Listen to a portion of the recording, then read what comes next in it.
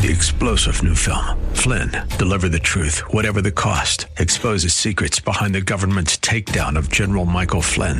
Flynn knew what the intel world had been up to. He ordered the first audit of the use of contractors. This set off alarm bells. He told the truth. He was the most dangerous person for Donald Trump to hire. They had to get rid of Flynn.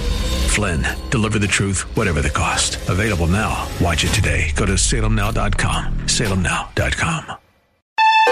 Good evening, and welcome to The Business of Giving. I'm your host, Denver Frederick, and thanks for joining me for tonight's show. As donors have become more strategic with their philanthropy, they have increasingly turned to philanthropic advisors for guidance and direction. One of the most highly regarded of these is Arabella Advisors, and you will hear from their CEO, Sampriti Ganguly, who provides us with an update to an old saying. Since you've been in the space, Denver, you know the sort of old philanthropy adage of the 3 T's, time, talent, and treasure. Mm-hmm. And I increasingly see today the 3 V's, voice, values, and vision. Oh. The bar has been raised a little bit if you're going to be a strategic donor. And then I will be joined by Gabrielle Mondahano, the founder and CEO of Wash Cycle Laundry, a social enterprise based in Philadelphia. Laundry's everywhere, and we wash it. In some senses, a pretty simple business model. Beyond just getting things clean, we approach the business with a triple bottom line mission. So that's people, planet, and profit. But first, the Business of Giving News Digest for Sunday, February 23rd. There were 5 people who donated more than $1 billion last year. Michael Bloomberg topped the Philanthropy 50 list put out by the Chronicle of Philanthropy by contributing $3.3 billion. Binghamton University has announced a $60 million gift to fund construction of a baseball stadium from a family whose members wish to remain anonymous. BlackRock has made a charitable contribution of its remaining 20% stake of PennyMac Financial Services, with a market value of nearly $600 million, to fund the firm's social impact efforts to advance a more inclusive and sustainable economy. And finally, the Elizabeth Taylor AIDS Foundation announced that it will host its inaugural fundraising gala on April 30th on the back lot of Fox Studios, home to the storied film Cleopatra, starring Elizabeth Taylor. And that is a Business of Giving News Digest for this Sunday evening. I'll be back to speak with Sampriti Ganguly of Arabella Advisors right after this. Recruit the best talent. Explore the untapped pool of 24 million productive Americans with disabilities. The National Organization on Disability is the leading partner to help companies succeed in disability employment. Learn more at NOD.org.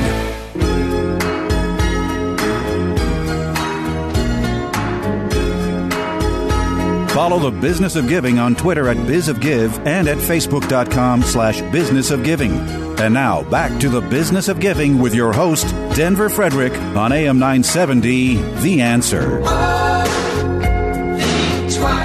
Observers of the philanthropic ecosystem generally focus on the donors and the work of the recipient nonprofit organizations. But another vital force are the advisors, those intermediaries who help direct and guide significant dollars to causes and organizations that have the greatest impact. Now, some of these firms focus on a particular area, such as impact investing, while others provide a whole suite of support services, including governance, advocacy, and grants management. Arabella Advisors would be one of the full-service firms, and it's a pleasure to have with us tonight their Chief Executive Officer, Sampriti Ganguly. Good evening, Sampriti, and welcome to the Business of Giving. Good evening, Denver. It's such a pleasure to be here. Thank you for having me. Eric Kessler, who, of course, founded Arabella, was on the show a number of years ago, and I recall him saying that he was trying to provide the widest range of services possible under one roof.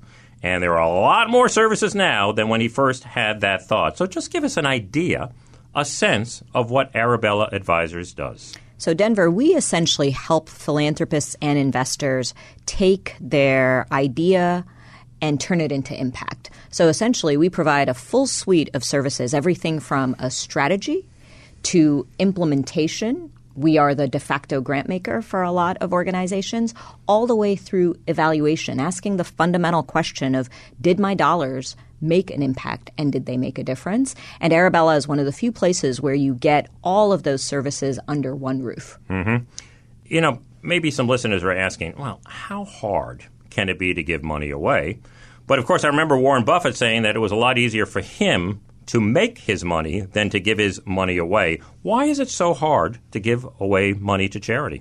Yeah, it's hard for three reasons. At a tactical level, there's actually a lot of laws and regulations and compliance around giving, and not all donors essentially know that.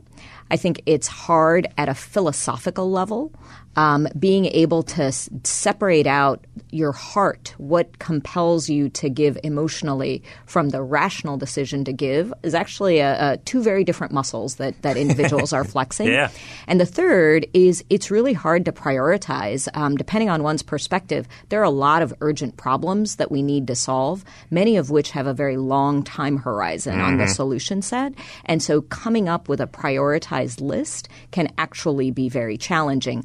I'll add a nuance, which is if you are a family or you come from family wealth, there's the added dimension of family dynamics that are challenging to wrestle with, and that's often why people turn to a philanthropic advisor to help guide them through that journey. What are you seeing in terms of the generational differences, and how do you bridge those differences when you're dealing with such a family? Yeah, we're seeing three things. One is oftentimes the people who are coming into wealth today, now in their 30s and 40s, have very different policy perspectives than their grandparents. And as such, they are trying to maintain the family legacy and good name while also trying to shift resources to the problems that are urgent today that may not be the same problems that their grandparents looked at. The second thing that we're seeing is gender. Many more women inheriting wealth and earning wealth and maybe having a different perspective on who they want to give to and why they want to give. So definitely a greater focus on sort of gender, women in their giving. And the last thing that we are seeing is a new generation. So if we think about millennials in the workforce, millennials in philanthropy don't want to go it alone necessarily. They are more willing to work with their peers. They want to network, and they want to be more deliberate in terms of their giving. They're starting their giving journey at the age of 20 or 30, and they're saying, what do I want my impact to be over a 50-year horizon? Yeah. That's very different than their grandparents who, for the most part, earned their wealth and then became philanthropists in their retirement. Yeah. And as you suggest there, social media with these young people is that when they're thinking about a cause they want to support, the first thing they think about is starting a movement. Right. They're bringing all their buddies along, Yeah. you know what I mean, and getting the word out. Since you've been in the space, Denver, you know the sort of old philanthropy adage of the 3 T's, time, talent, and treasure. And I increasingly see today the 3 V's, voice, values, and vision. Oh. The bar has been raised a little bit if you're going to be a strategic donor. And so the ones with whom we work are being very intentional about thinking of their philanthropic strategy as part of a more holistic strategy around social change, around movement building, if you will. And another generational difference that I can cite is that when I started in this field a long time ago, it was pretty much grants and foundations and donors. Now it's impact investing, it's LLCs like Emerson Collective, and it just continues to evolve. So speak about the different vehicles and partnerships you're seeing coming together to get things done.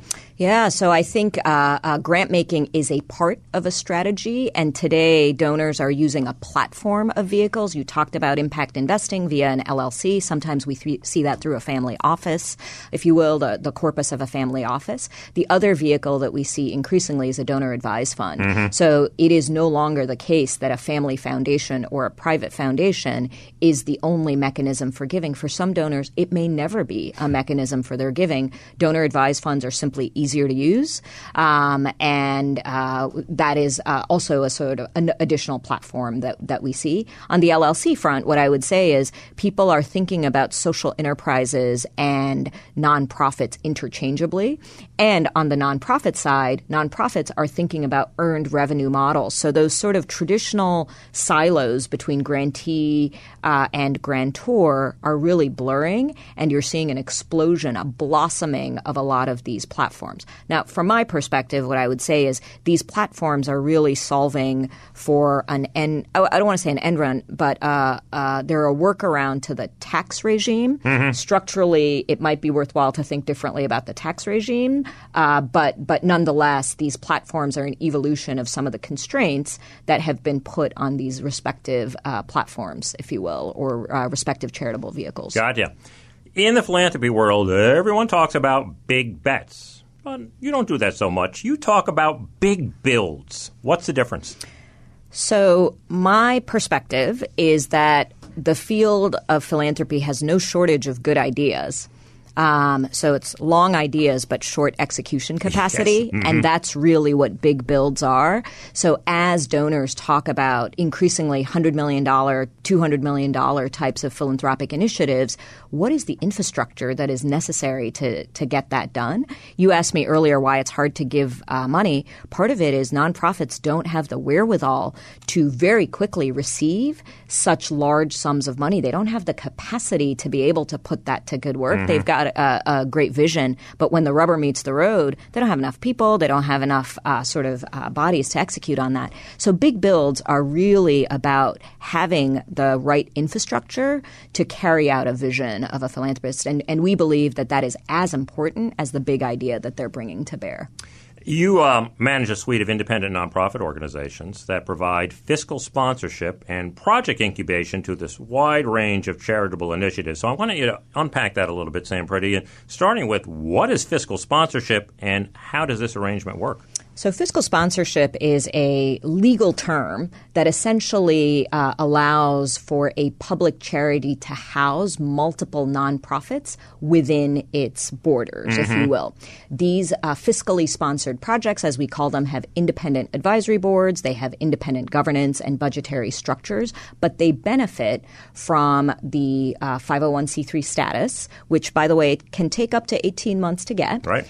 And they benefit from sort of a shared back office, or if you will, shared operating infrastructure. And if you talk to a nonprofit leader, the majority of them are social change agents, and they want to spend their time on the programmatic mission. They don't want to worry about how checks get written. They don't want to worry about ticking and tacking on all the grant agreements. So fiscal no compliance. Sponsor, have somebody else do that, please. And so essentially a fiscal sponsor provides, if you will, an opportunity to get more efficient on those things that don't bring joy to the social change agent while ensuring that they are compliant with all of the different regulations and norms across all 50 states. So that's essentially what we provide. The Tides Foundation also has that. There are many, many fiscal sponsors that have sprung up in part because this is such a need in the nonprofit community. Yeah. It always sounds a little bit like Amazon to me, which is simplifying the process and making it easy for the consumer, or in this particular case, the donor,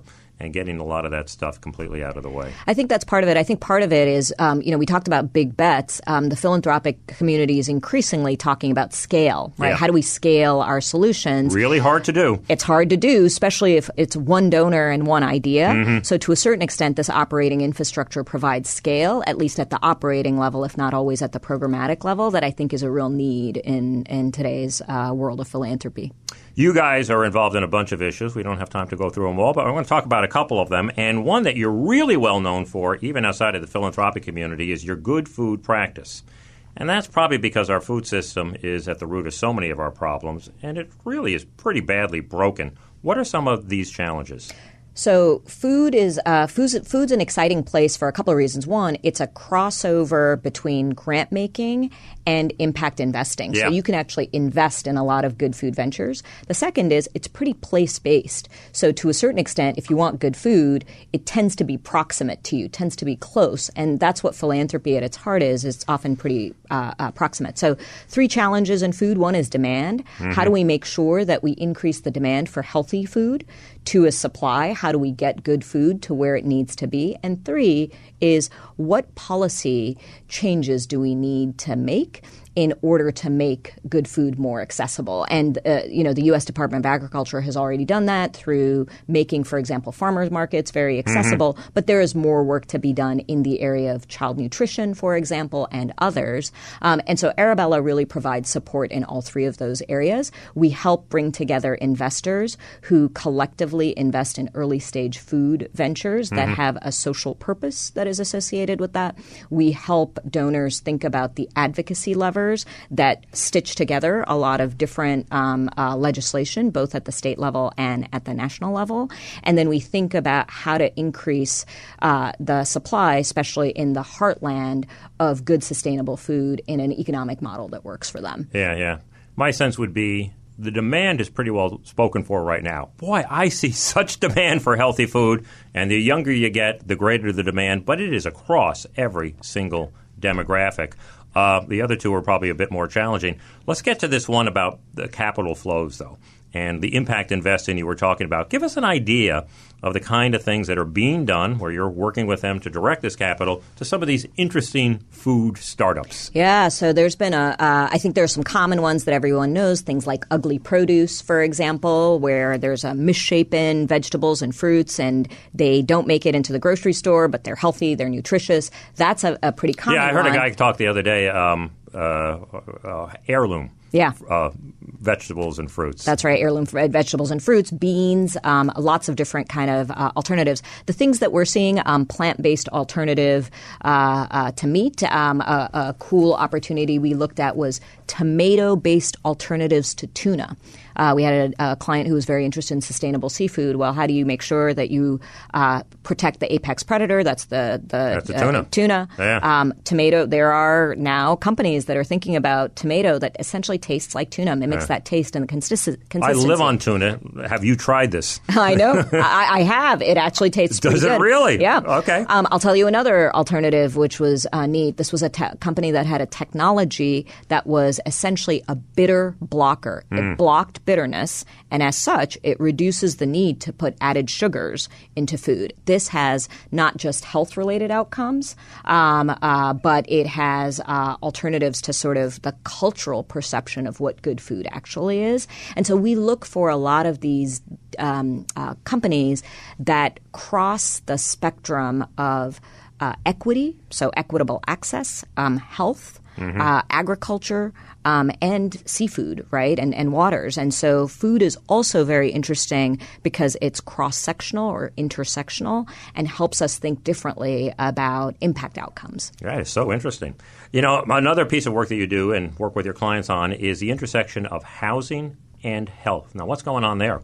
So there's another place where I would say there's a lot of innovative solutions. Health and housing are highly correlated, meaning if you don't have secure housing, your health outcomes are diminished, or vice versa. If you have reduced health outcomes, it's because you often don't have secure housing. So we are beginning to see very large housing providers or interested in housing like Fannie Mae reach out to large hospital communities and say, what can we do together? What are some shared solutions? I'll give you a great example that I heard about recently. It was a developer who was thinking about a housing, affordable housing unit that placed grandparents alongside foster kids who are aging out of foster care. So 18-year-olds with those that were looking to downside their homes and bringing together two different generations that are often displaced to create a nurturing environment of sort of care and support. This was more on the social and emotional health rather than sort of physical health. Yeah. But those are some of those intersections that we're seeing and the creative end of solving social problems that are highly interconnected. Generations united. Generations United. You know, we're also beginning to see philanthropy play a big, big role in prison reform efforts. And this is one where you do get that bipartisan support, perhaps for different motives and different reasons, but who cares? It's there. What impact has philanthropy had on this issue, and where do you see that going? So I would say this is an area where we've seen a lot of new money come into, if you will, come into use even in the last 6 months, since there was a pretty significant legislation passed in the Senate around prison reform. 3 interesting areas. One is a movement around prison divestment. And I would say that the child separation has really accelerated the awareness around private prisons and the profiteering associated with that. So we are seeing more and more institutions divest away from private prisons as part of their investment portfolio and their investment strategy. And we're seeing banks essentially saying we are not going to fund private prison building. That's one aspect of it. The second is we are seeing some technology donors saying, how do we erase, using technology, a criminal record so that your background can be expunged without you having to go through all of the hoops associated with that. And then the third movement that we're seeing is essentially some advocacy-related matters that only individual donors can participate in, that institutional foundations can't, but essentially saying, how do we re-enfranchise returning citizens? So how do we give them back sort of the ballot, if you will? And the Florida initiative was that restored the rights for 1.4 returning citizens was one of those. So what I would say is those individuals that are really interested in prison reform are thinking very holistically about what it takes to have returning citizens. And I don't mean to be cynical. I do think this is a bipartisan issue, but I also think it is a very real function of an economy that is at full employment, where you essentially say, look, there is an entire part of our workforce that is underemployed or unemployed. How do we make sure that that's a great pathway? One of the amazing companies, B Corps, that I really look at, I don't know if you're familiar with them, Greyston Bakery. Yeah. They've been on the show. They have an open hiring process, and they have a large portion of returning citizens. They really are a model of the kindness that you can exhibit to returning citizens and really make them part of our broader economy. So we see if you will, the gamut of philanthropic initiatives associated. And it's one of those cultural norms that has changed very rapidly, just as the LGBTQ movement has also changed, where I think there's a different cultural undertone that is driving a lot of this philanthropic capital. Yeah, Greyston's incredible. You walk into their office and you put your name down, and when a spot opens up, they take it in order. Yeah. It's like a deli counter in some ways, or a bakery maybe.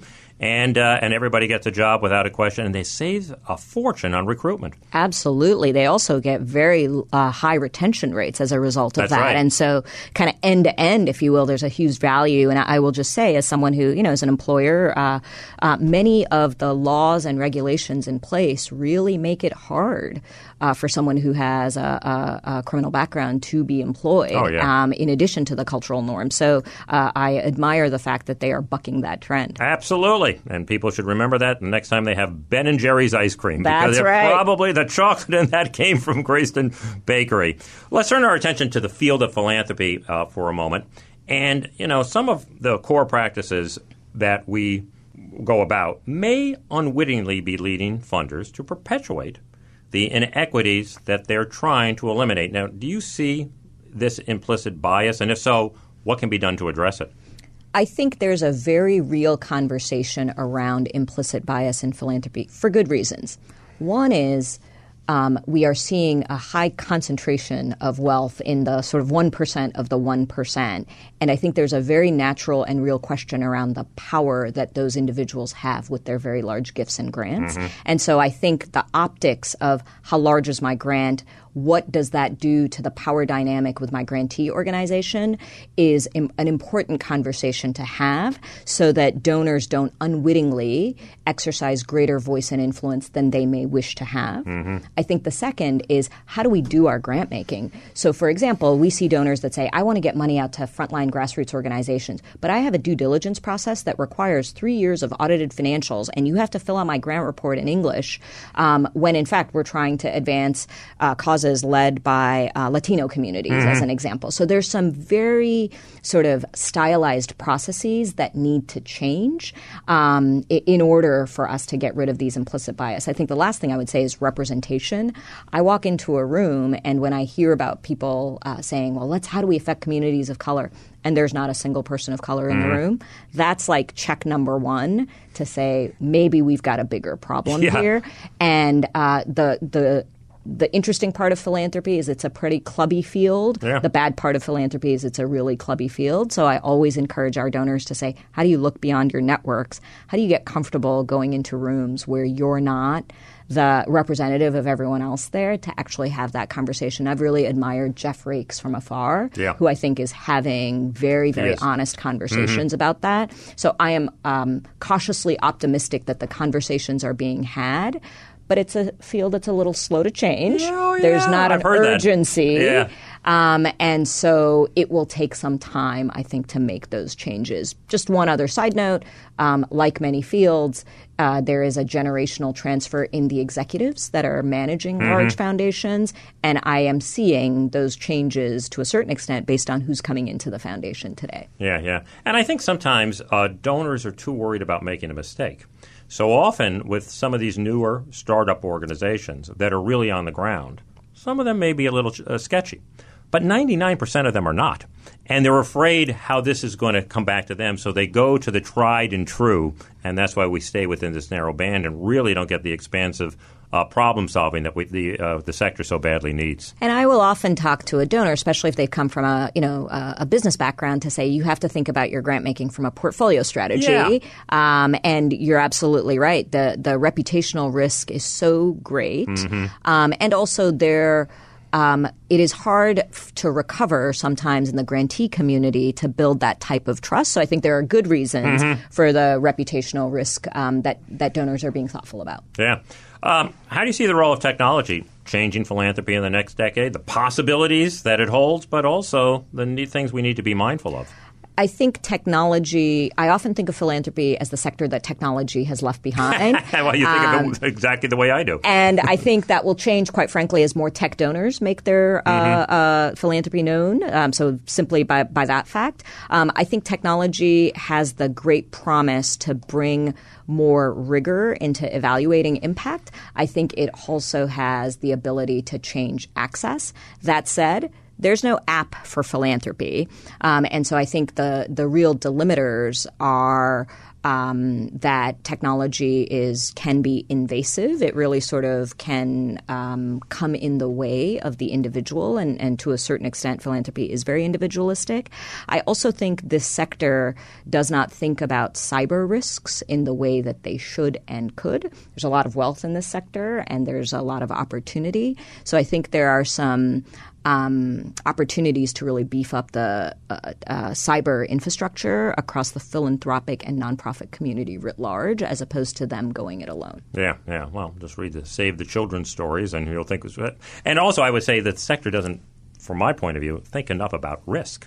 That's right. When I look at donors and a foundation giving to a nonprofit organization, there's never a discussion about this might not work. It's sort of like it's a 4-letter word, risk. So we just assume everything is going to be fine. You would never do that in the for-profit world. I think that's completely right. I also don't think that the sector does enough in the area of scenario planning related to risk. Outcome A could happen, but also outcome B and C. And ironically, philanthropy is supposed to have the longest horizon to solve problems, but their grant making is either 1 year or 3 years. So their planning horizon and their vision horizon are often mismatched. I see a lack of alignment. I always I see an opportunity, which is to think a little bit more about building scenario planning and risk mitigation into grant making strategigies. Yeah. Talk about advocacy. $60 billion is given to foundations. Maybe 4% of that goes towards advocacy work. But advocacy works. I have to look at apartheid in South Africa or LGBTQ. What do you advise your clients regarding advocacy, and where have you seen it to be effective? So I do acknowledge that there are limitations to what an institutional foundation can do based on laws and regulations around advocacy. However, individual donors don't have those limitations. I don't think you can talk about system change without a point of view on advocacy. So we advise donors to fund advocacy organizations. That is something they are able to do. And we do advise them to, if they have the means, to actually participate in direct advocacy measures for system-level change. I think advocacy is critical not just for policy outcomes, but frankly to change cultural norms. And that is one of those, I would say, safer areas for an advocate in which to invest, which is what are education and awareness programs that help to change cultural narratives to see the social change we want to sustain over the long run. Speak a little bit about your philosophy of leadership, the influences in your life that has helped shape you as a leader, and maybe a lesson you've learned that has served you well in your current role. Well, I would like to think that I'm still learning as a leader. That's one of the lessons. That's a lesson. I actively seek feedback. It is, and I try to seek it in a way that is not intimidating to others. But there are some power structures that make delivering direct feedback hard. So I try to actively seek that feedback. I had a former CEO who gave me really good advice, which was there are times where consensus is a really important tool. There are times where the appearance of consensus is an important tool, and there are times where you have to be an executive and know how to make those decisions. And so I've tried to be very clear with teams on here's where I truly am genuinely seeking your decision. Here's where I've already made a decision, but I think us getting together, airing all of the different spectrum of opportunities, understanding what risks are to be able to manage that, we'll get to that outcome. And here's where I actually genuinely cannot make a decision, and I need your perspectives. And I think where I find points of tension with a leader is when that's not really clear. Yeah. And where I see a lot of wasted energy in organizations is when you know that a leader has made up his or her mind and everyone's sitting around the table and not sort of spending a lot of time. I'm a working parent with 2 teenage kids, so there is nothing I prize more than my time and the time of people I work with. The social sector doesn't always optimize to time. The corporate sector and certainly the consulting business maybe oversteers, but that's always a good guide for me.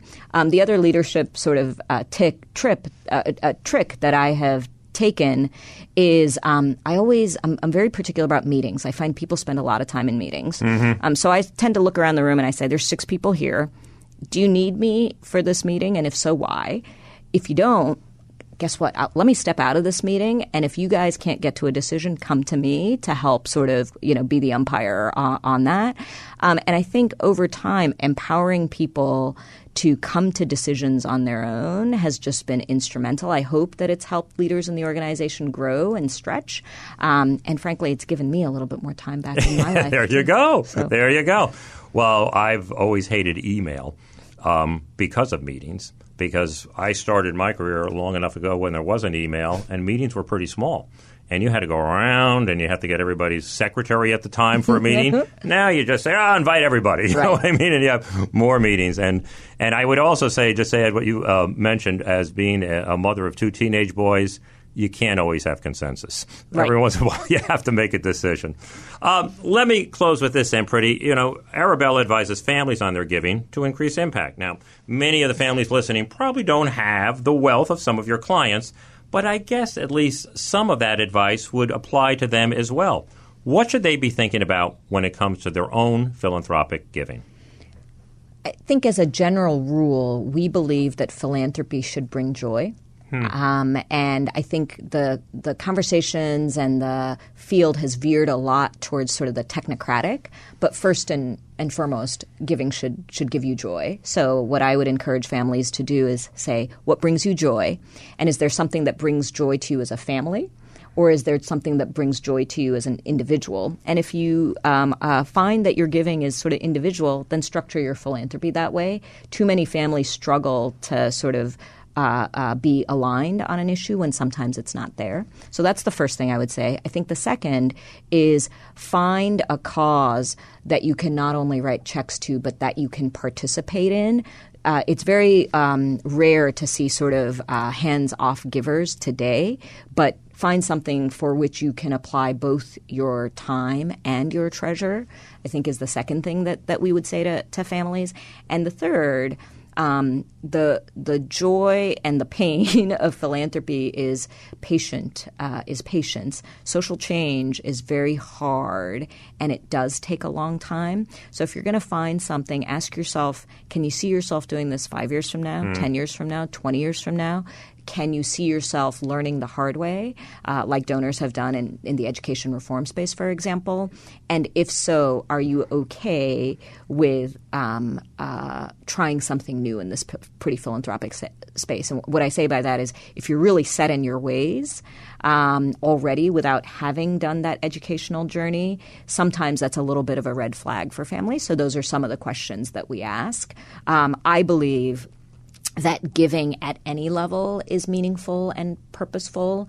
And I would encourage individuals, regardless of how large of a check they can write, to spend time thinking about those fundamental values and the expression of that through their philanthropy. All wonderful advice. Well, Sampriti Ganguly, the CEO of Arabella Advisors, I want to thank you so much for being here this evening. Tell us about your website and maybe what some of these donors will find there to be useful. Our website, www.arabellaadvisors.com, will give you an overview of our services. We have some great case studies of how we've helped philanthropists go from idea to impact, and you'll get to meet our great staff along the way. Well, there you go. Well, Sampriti, it was a real pleasure to have you on the show. I could have talked to you all day. It was a pleasure as well. Thank you for your time. I'll be back with more of The Business of Giving right after this. Technology can change lives, but underserved communities around the world have yet to experience all the benefits technology offers. Benetech is a nonprofit whose mission is to empower communities in need by creating scalable technology solutions. Learn more by visiting benetech.org. Follow The Business of Giving on Twitter at BizOfGive and at Facebook.com/BusinessOfGiving. And now, back to The Business of Giving with your host, Denver Frederick, on AM 970, The Answer. If you look long and hard underneath the dirty pile of laundry, you just might find an innovative and creative social enterprise. One that is good for the environment while also providing the so-called unhireable with a second chance. It's called WashCycle Laundry, and it's a pleasure to have with us tonight its founder and CEO, Gabriel Mondahano. Good evening, Gabriel, and welcome to The Business of Giving. Thanks so much. Tell us about WashCycle Laundry and how you came up with this idea to begin with. Got it. So WashCycle Laundry is a social enterprise, and we're a commercial laundry service.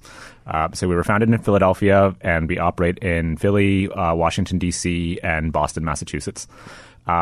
Day by day, we do laundry for businesses of all kinds. We grew up, our first client was a yoga studio. We service what seems like every CrossFit gym in Philadelphia. But we've grown up from there. So we work with a number of universities. We have a federal contract. We service basically every airline blanket and napkin that flies on 30 airlines out of Boston Logan Airport and everywhere in between. So laundry's everywhere, and we wash it. So that's in some senses a pretty simple business model. Beyond just getting things clean, we approach the business with a triple bottom line mission. So that's people, planet, and profit. In terms of our environmental mission, we've invested in a lot of technology and practice inside our plant to save water and energy. Gabriel, did you grow up doing your own laundry? I did grow up doing it. So I had a favorite shirt in middle school, and had to wear it every day. Yeah, well, I wanted to, and my mom wouldn't wash laundry every day, so I learned to wash it myself. In short, I did my third grade science fair project on detergents. I tested Tide versus Dynamo 2, but yeah, I don't know that was my spark. Tide won by a landslide. My godfather was a detergent chemist at Consumer Reports here in New York, so he gave me a few tips on how to do the test scientifically, but so I your DNA. Yeah, I guess so. Well, let's begin with how you pick up the laundry, and Sure. You use these truck trikes. How do they work? What are they? How much laundry can they hold? Yeah, so we have used bikes since day one, and we have more recently we commissioned these truck trikes, which are made by a company out of Portland, Oregon. They are tricycles, but the most commercial grade trike you can ever imagine. So they've got an electric motor, they've got lithium-ion batteries. We custom designed this particular truck to take a sort of a tall bulk cart. So have you ever seen a movie where, like, you know, they have the chase scene through the hotel kitchen and then the laundry? Right. You see those big plastic vans that are about 5 feet tall. 5 feet tall. So this trike has a sort of a removable ramp, so you can load one of those trikes and then ratchet it down. And then carry it. So that carries about 450 pounds of dirty linen. My goodness. We tested them first in Worcester. We are going to deploy them in Philly and DC, and they've been great. We also just use standard bikes and trailers. That's how we started. So there's a company, Surly, that makes a really sort of high grade, trailer called the Billy trailer, and we've just put laundry carts on top of that. That'll carry about 250 or 300 pounds of laundry. And some of our bicyclists, prefer that as well. So I mean, we've tried a lot of different products. Keeps you in shape. Is bike delivery in a city actually an advantage over a truck? Yeah, so I mean, definitely for especially sort of these small and mid-sized like storefront clients, clients who are sending us 2, 3, 4, maybe 5 or 6 bins or bags of laundry per day.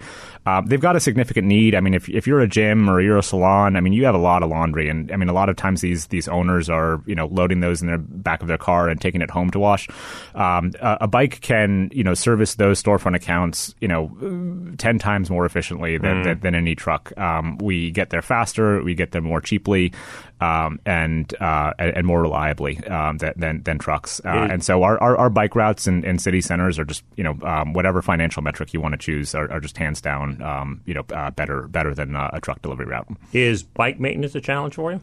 It is. I mean, most bikes are not really designed to take a sort of a commercial duty cycle. Yeah. So I mean, I wish that there was a bike out there that had. I mean, if you get into a car that's passed a state inspection, you can turn the ignition, and if it turns on, you can be reasonably certain that it's not gonna work for the day.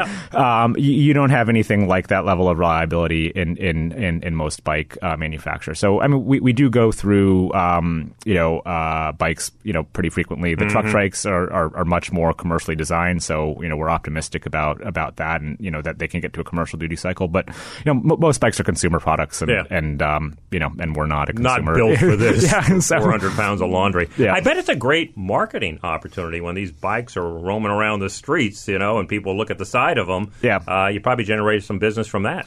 Yeah, so I mean, it's how a lot of people downtown know us. It's how word of mouth, and it's like the bike guys. I mean, it is a bit of a double-edged sword because as we've grown up, sometimes the same clients who will use us because of the bike. I mean, sometimes larger clients will assume that that's our only mode of service, and or that we're just not capable of serving their need.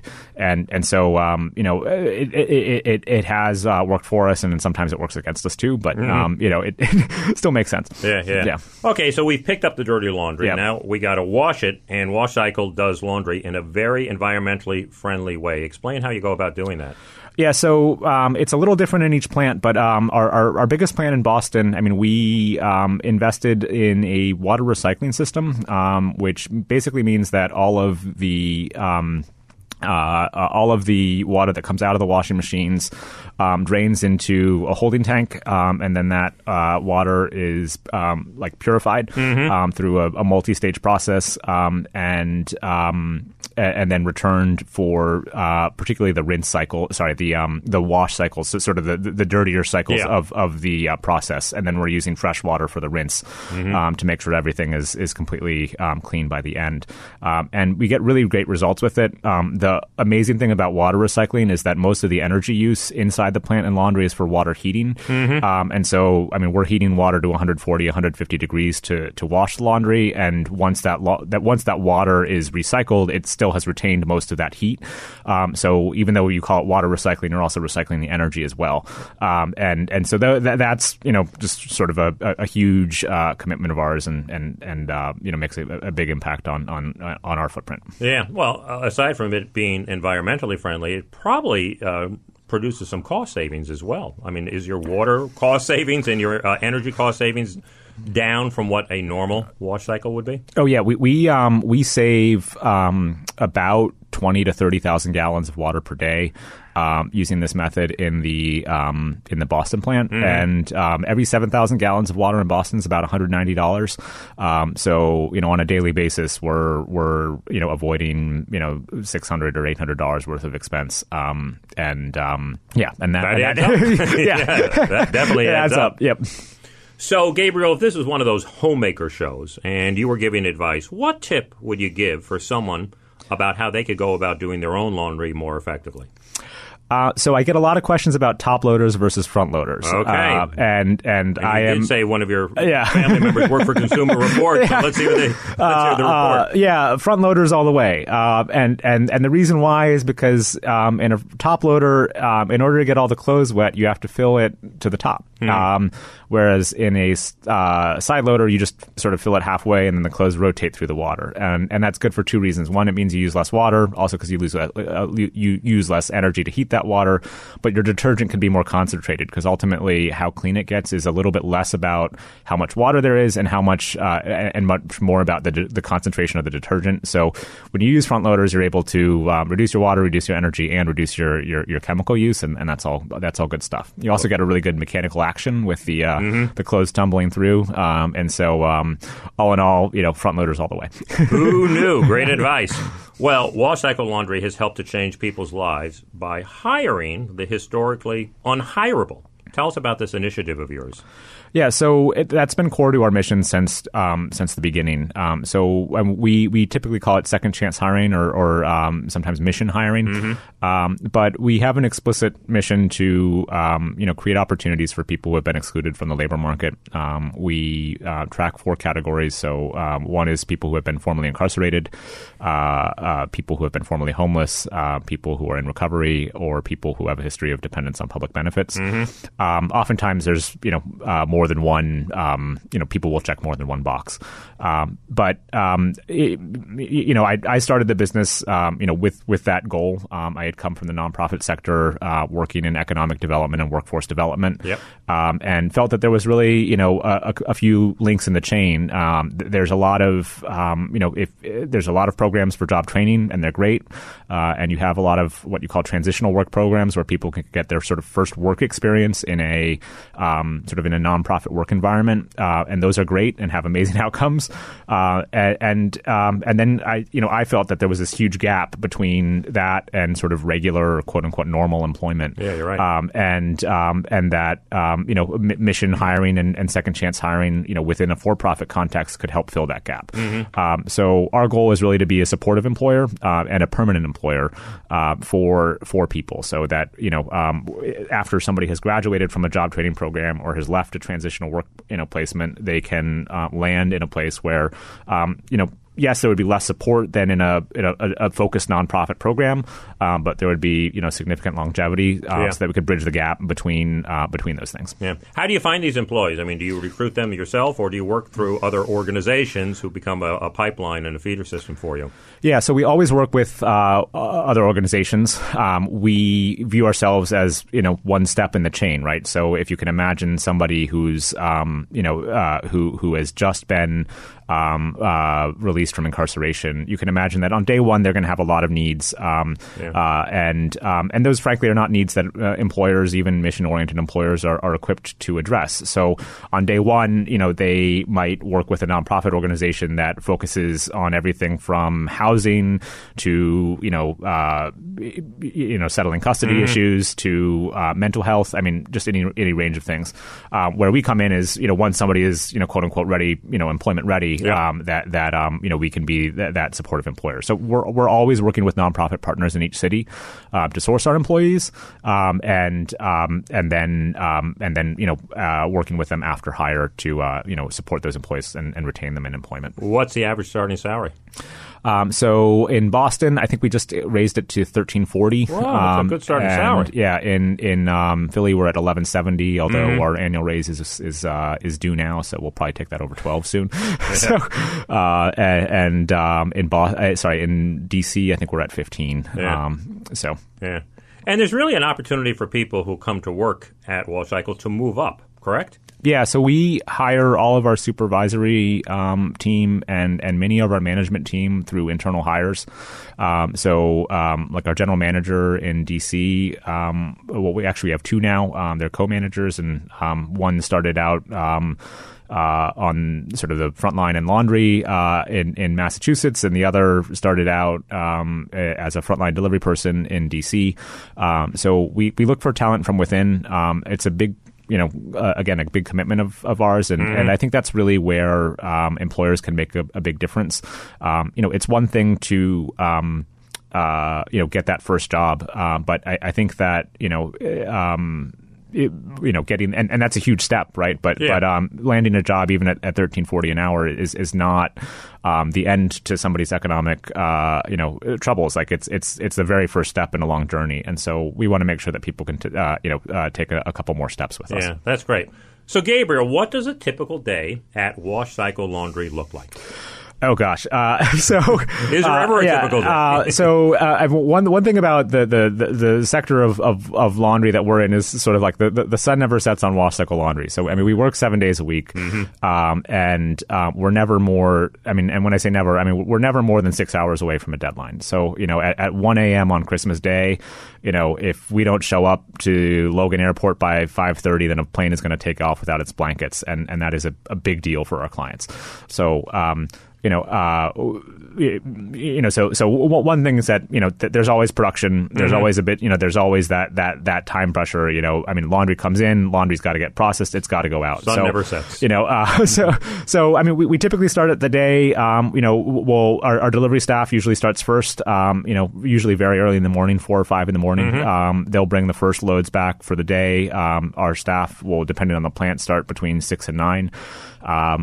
We sort everything out, we load it up, we try to get our finishing equipment going, and then from there it hopefully is a pretty calm, 100 pounds goes into the washer, 100 pounds goes to the dryer, 100 pounds goes to the folding machine, and then 100 pounds gets delivered. But there's always things that happen. I mean, we're working with industrial machinery, and one of the things you learn with industrial machinery is it's not. It's often temperamental. So depending on what happens that day, your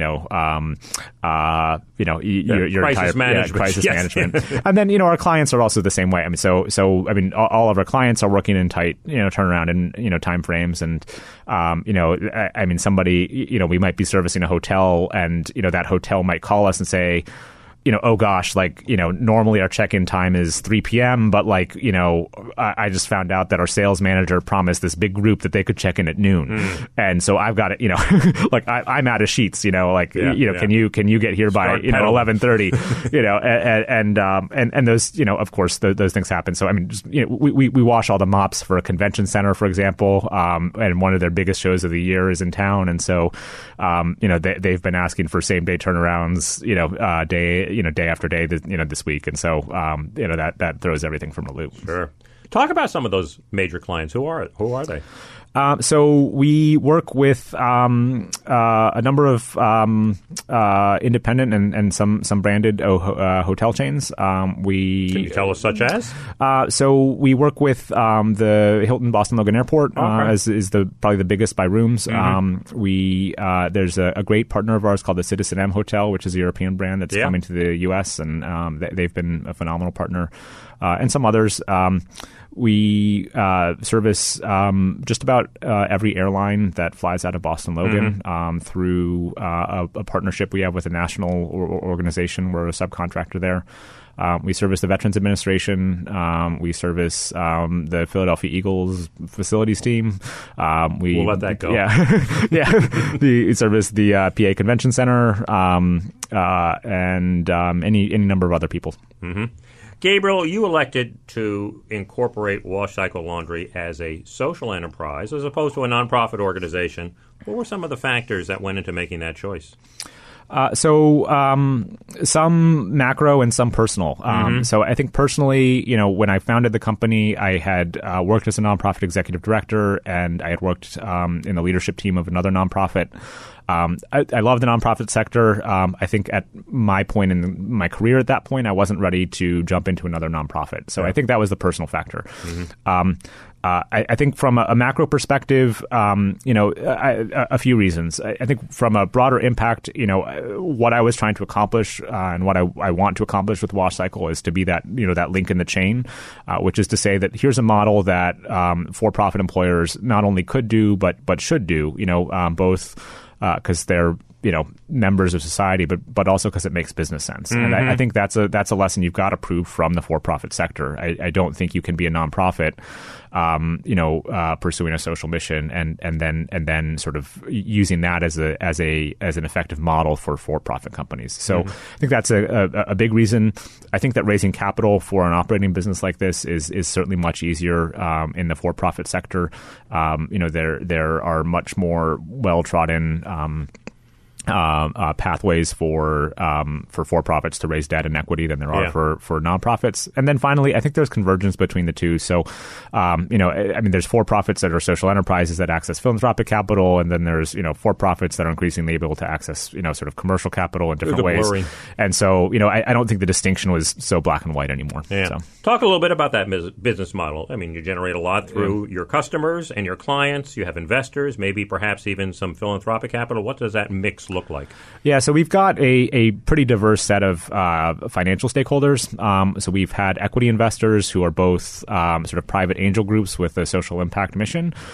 We also have had philanthropic groups and other types of funds. So like a really innovative one recently is called the Boston Impact Initiative, and they are really looking to leverage sort of both philanthropic and sort of individual capital to make a difference in the racial wealth gap in the sort of greater Boston area or in eastern Massachusetts. So we've brought on a lot of different types of equity. We found that a number of foundations and philanthropies are more comfortable with debt as an instrument, and so we have a number of loans with foundations and other sort of philanthropic actors.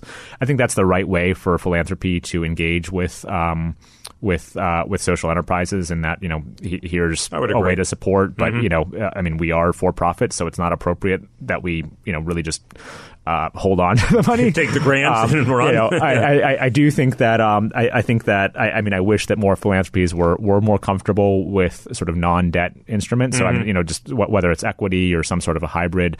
I think a lot of nonprofits default to debt because that's what they know and it's sort of easy to understand. But it's not clear to me that social enterprises should. I think there's a lot of social enterprises who get loaded up on debt, and that's not always a good financial move. So we have a number of different financial stakeholders. Yeah. How would you describe the corporate culture at Wash Cycle? What makes it different and distinctive from, let's say, other social enterprises? Yeah, so I think that one of the things that I always tell people when so let me answer the question first. So I think that we are first and foremost, I think we're committed to the mission, and I think that we are committed to the laundry. And what I mean by that is that when you're in such a tight turnaround environment, then it takes a lot of effort to sort of be able to focus on this like sort of intangible long-term goal when you've got like a customer in your ear who's saying like, oh my gosh, I need now. Yeah, right. I need it now. And yeah, exactly. And so I think that getting that right has is challenging, but I think the management team that we've been able to assemble does it really, really well.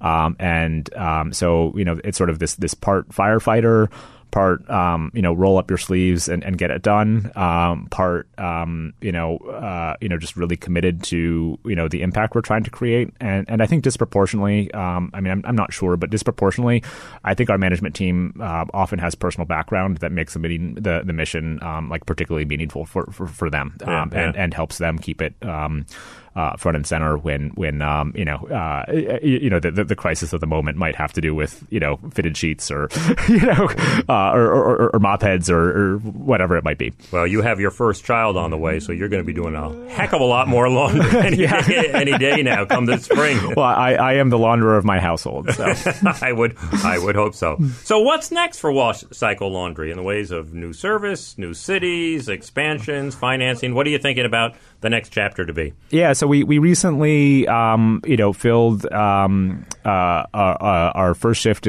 so we built a plant in Boston in 2018, and we've filled that mostly to capacity, and so we're excited to sort of tie that up.